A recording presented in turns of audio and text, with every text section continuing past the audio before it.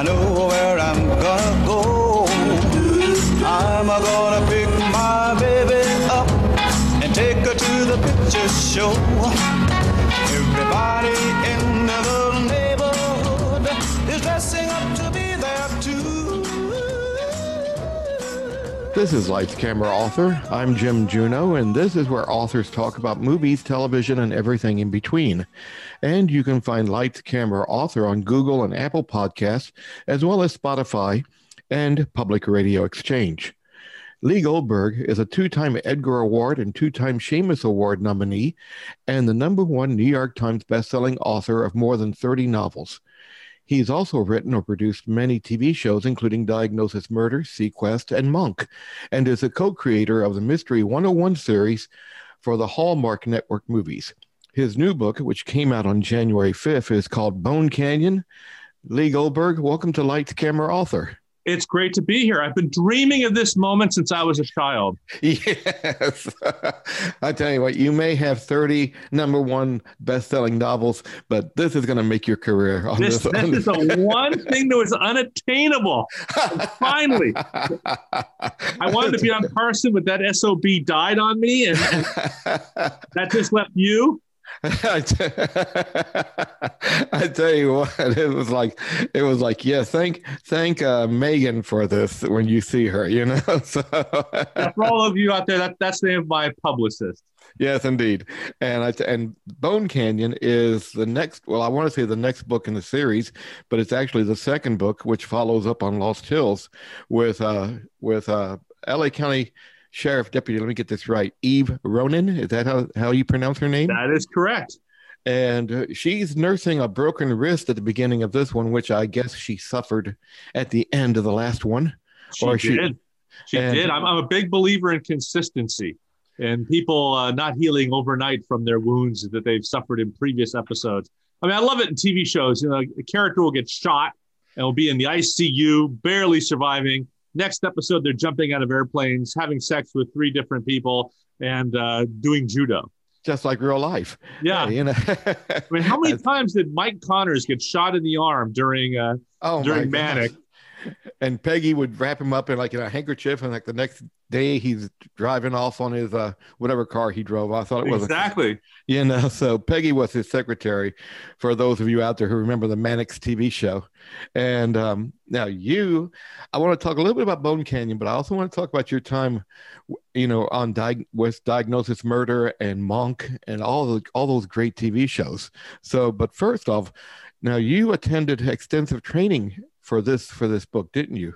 Well, it wasn't so much training as it was research. I attended several homicide investigator training conferences, the only civilian at the conferences, as research for the books. I was lucky enough to have a friend who was putting those conferences on. These are things that homicide detectives have to attend 24 hours each year, I think, to stay up to date on the latest techniques and things. And it was great research. I learned quite a bit from those experiences. I tell you what, and now in the beginning of Bone Canyon, Eve Ronan and her partner, I guess you want to call her partner, Paul Bishop, who doesn't think she should go out on this because she's still a woman and nursing her wrist.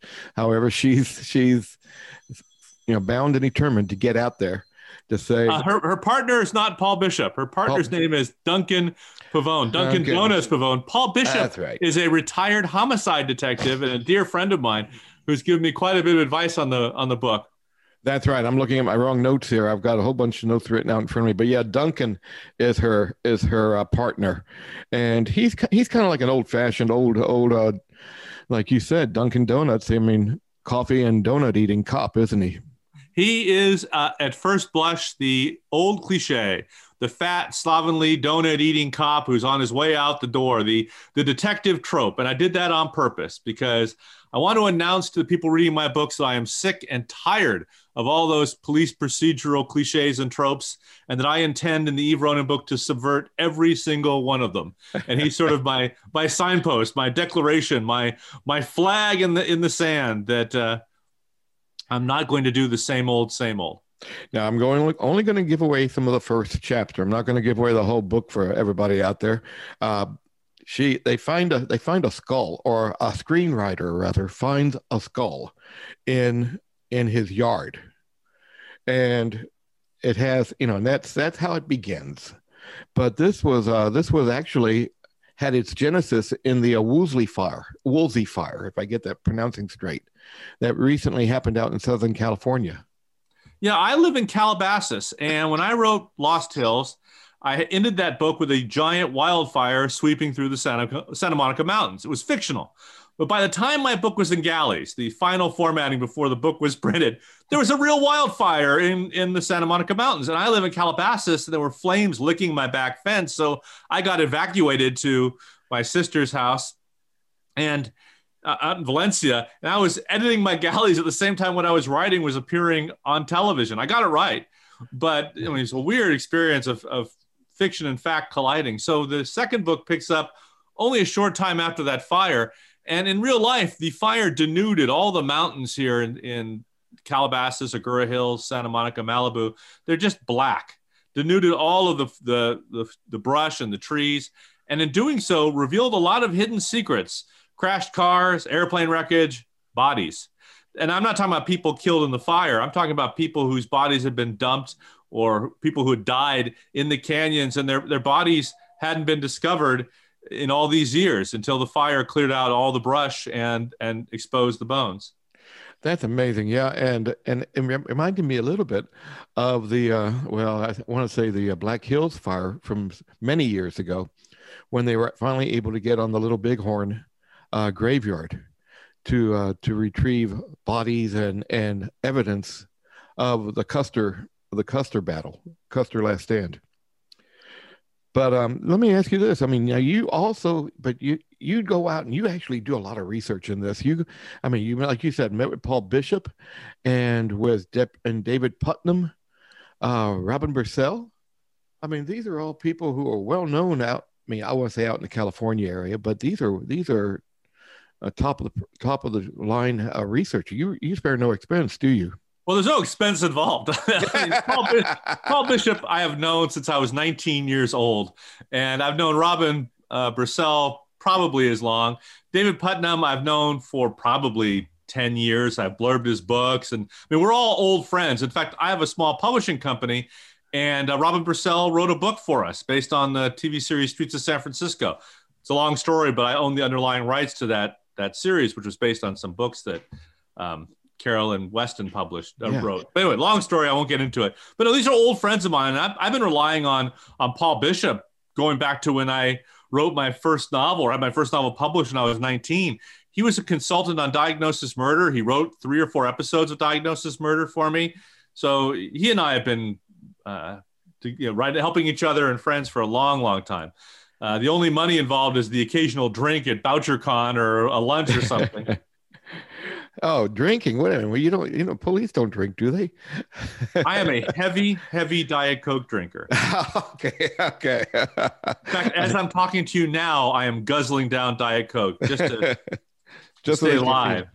No, or stay awake with me questioning you, right? It's like, I tell you what, it's Bone Canyon though is it's a fun read, and I was wondering, do you have another one coming out after this one? I do. The third Eve Ronin adventure, Gated Prey. Oh, got my voice cracked there. Gated Prey is coming out in October. It's already finished, and I'm hoping they'll ask me soon to do a 4th one. I think everyone listening right now should write 3 letters to my publisher demanding a 4th book. I tell you what, this is fun.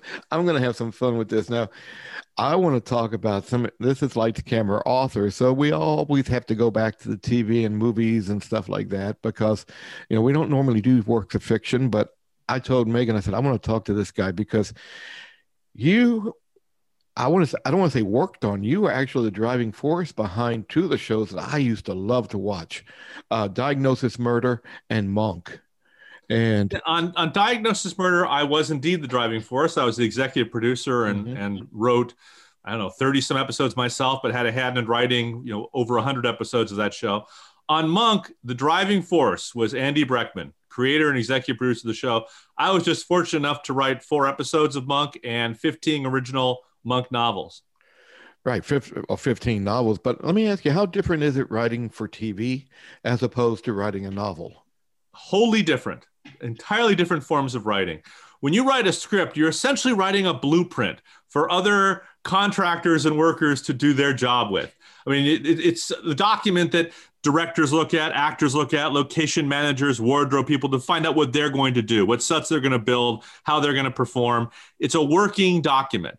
It's used to create a budget and a shooting schedule. Yes, it tells a story and there's dialogue, but it's also very much the document they use to build the production. And the story is told entirely through action and dialogue. If you don't hear it and you don't see it, it doesn't exist. And there's a clear structure to a script, an act structure. Whereas in a book, you're writing everything. I mean, you are the director, you are the wardrobe person, you are the location person, and you can tell stories in a myriad of ways. I can write a script in a few days. It takes me about 5 months to write a novel. Part of that is research. Before you even get to writing it, it's a whole bunch of research going involved. Well, for both. If I write a script and it's a mystery and it involves, I don't know, the printed currency collecting or waste management or whatever, I'm still doing research. The research is the same whether I'm writing a book or writing a script. It's how I tell the story. That said, I have tried to bring a lot of those television writing techniques to the way I write the Eve Ronin novels. I've taken a new approach to my writing in writing the Eve Ronin books. I've removed my authorial voice. I want the writing to completely disappear. I don't want you to be aware of the writing. I try not to write anything clever or memorable in the prose. I don't want you suddenly remembering that you're reading. So I want you to get so caught up in the story that the writing disappears. So I try to move the Eve Ronin stories forward the same way as a script, through action and dialogue. So you're visualizing it, almost like watching a TV show. And if I'm going to say anything clever, I put it in the mouth of one of my characters. And if I can't do that, I don't say it. That's very different from the other books I've written where I have a strong author voice. In this one, in these two, it's really just the facts, ma'am.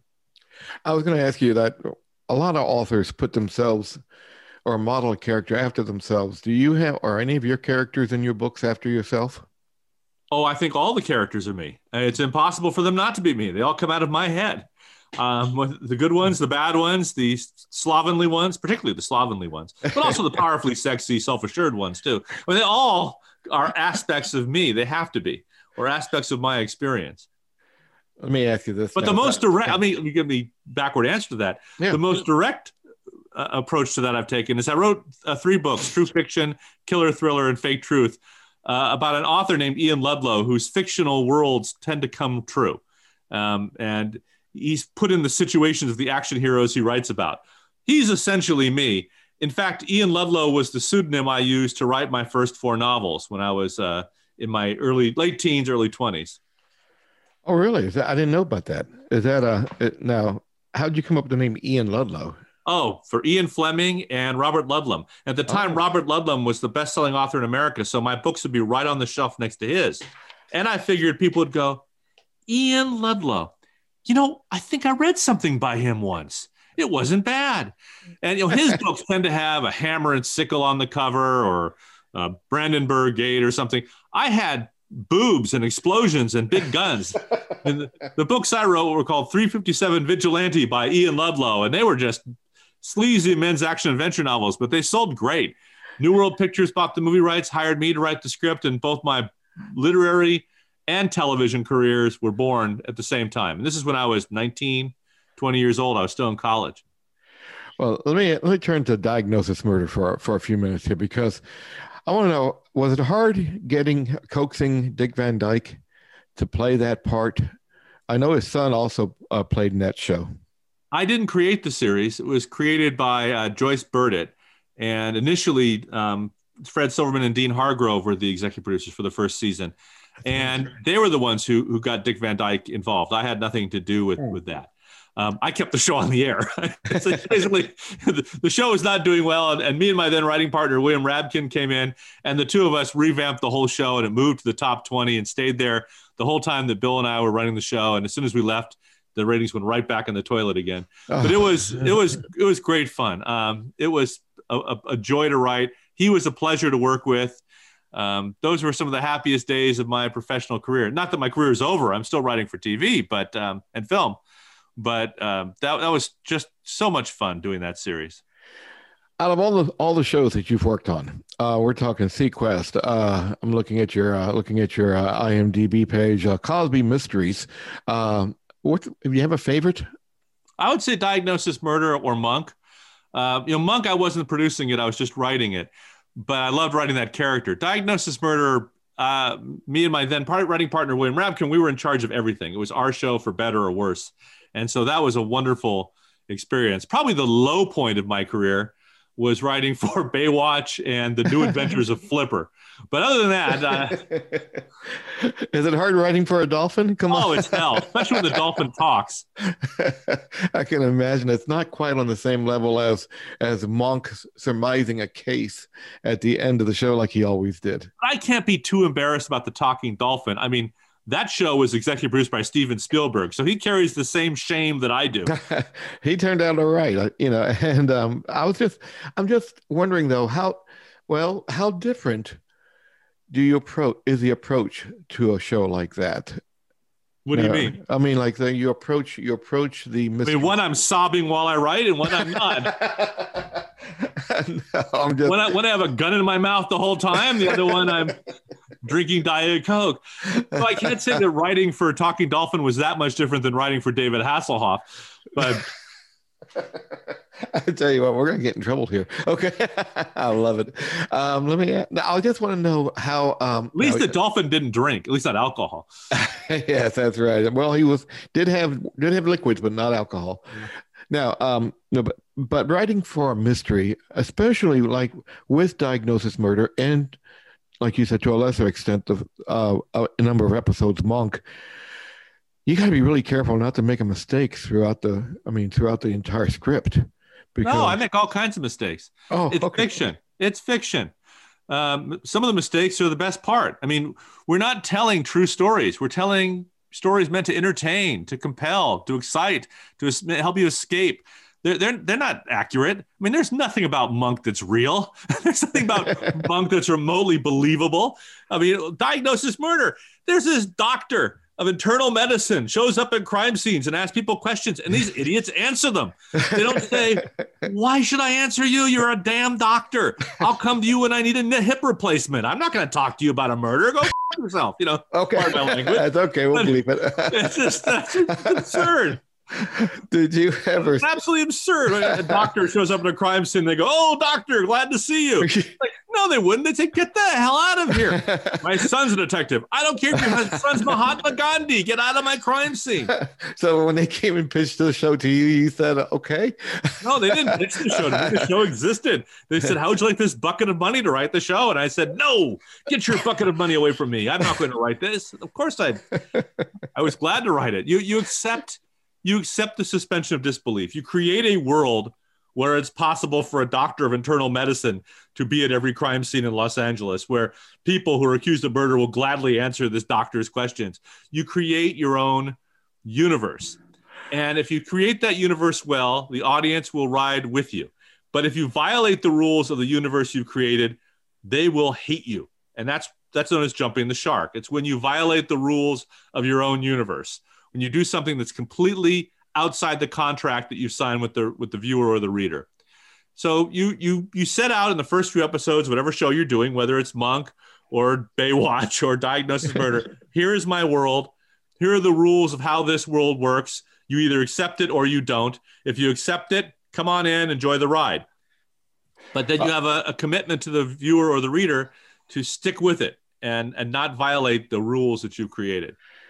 Do you have that same commitment to the rules in a novel such as The Bone Canyon? Yeah, absolutely. Every time you create a franchise, well, not even a franchise, when you write a book, you are starting from day one. You are creating your own planet, your own culture, your own world, and you're saying, this is how my world works. In the world of Monk, there are no forensics. There are no chain of evidence rules. This is how it's done. In the world of Perry Mason, for no reason at all, guilty people will confess in the witness stand in the last minute. It's they even do it in reality shows. In Love It or List It, the guy is always going to show the clients two houses that suck, and the third house is going to be the house they love. It's always the same. I mean, it's There's a formula you create. People find comfort in that formula because ultimately they want the same thing all the time, only different. You mean to tell me there's no Dale the whale that was in Monk? It's that when the Jump the Shark came from an episode of Happy Days, right? Where Fonzie was water skiing and jumped over a shark. It was absurd. It would have fit in Gilligan's Island, but it did not fit the rules of Happy Days. They violated their own universe. They jumped the shark. So any show can jump the shark. Any series of books can jump the shark. It could be a tonal change, a character doing something that's totally unbelievable, or suddenly bringing the world of forensics and chain of evidence into a Monk novel. It's the level of reality or type of reality you want to bring into your world. It's a delicate balance.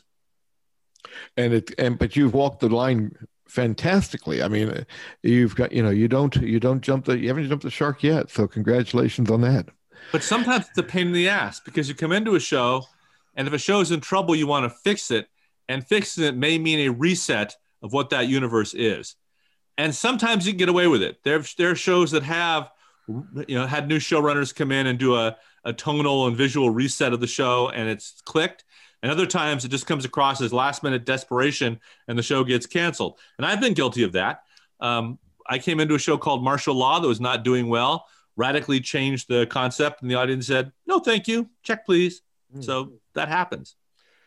Well, Lee, it's been great talking to you. Our time is all up, and I didn't even realize we've been talking this long. But I really appreciate you being on the show tonight. My pleasure. A dream come true, as I said. I can quit writing now. Don't do that, please.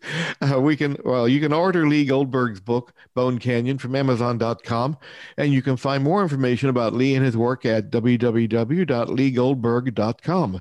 Until next time, this has been Lights, Camera, Author, and I'm Jim Juno.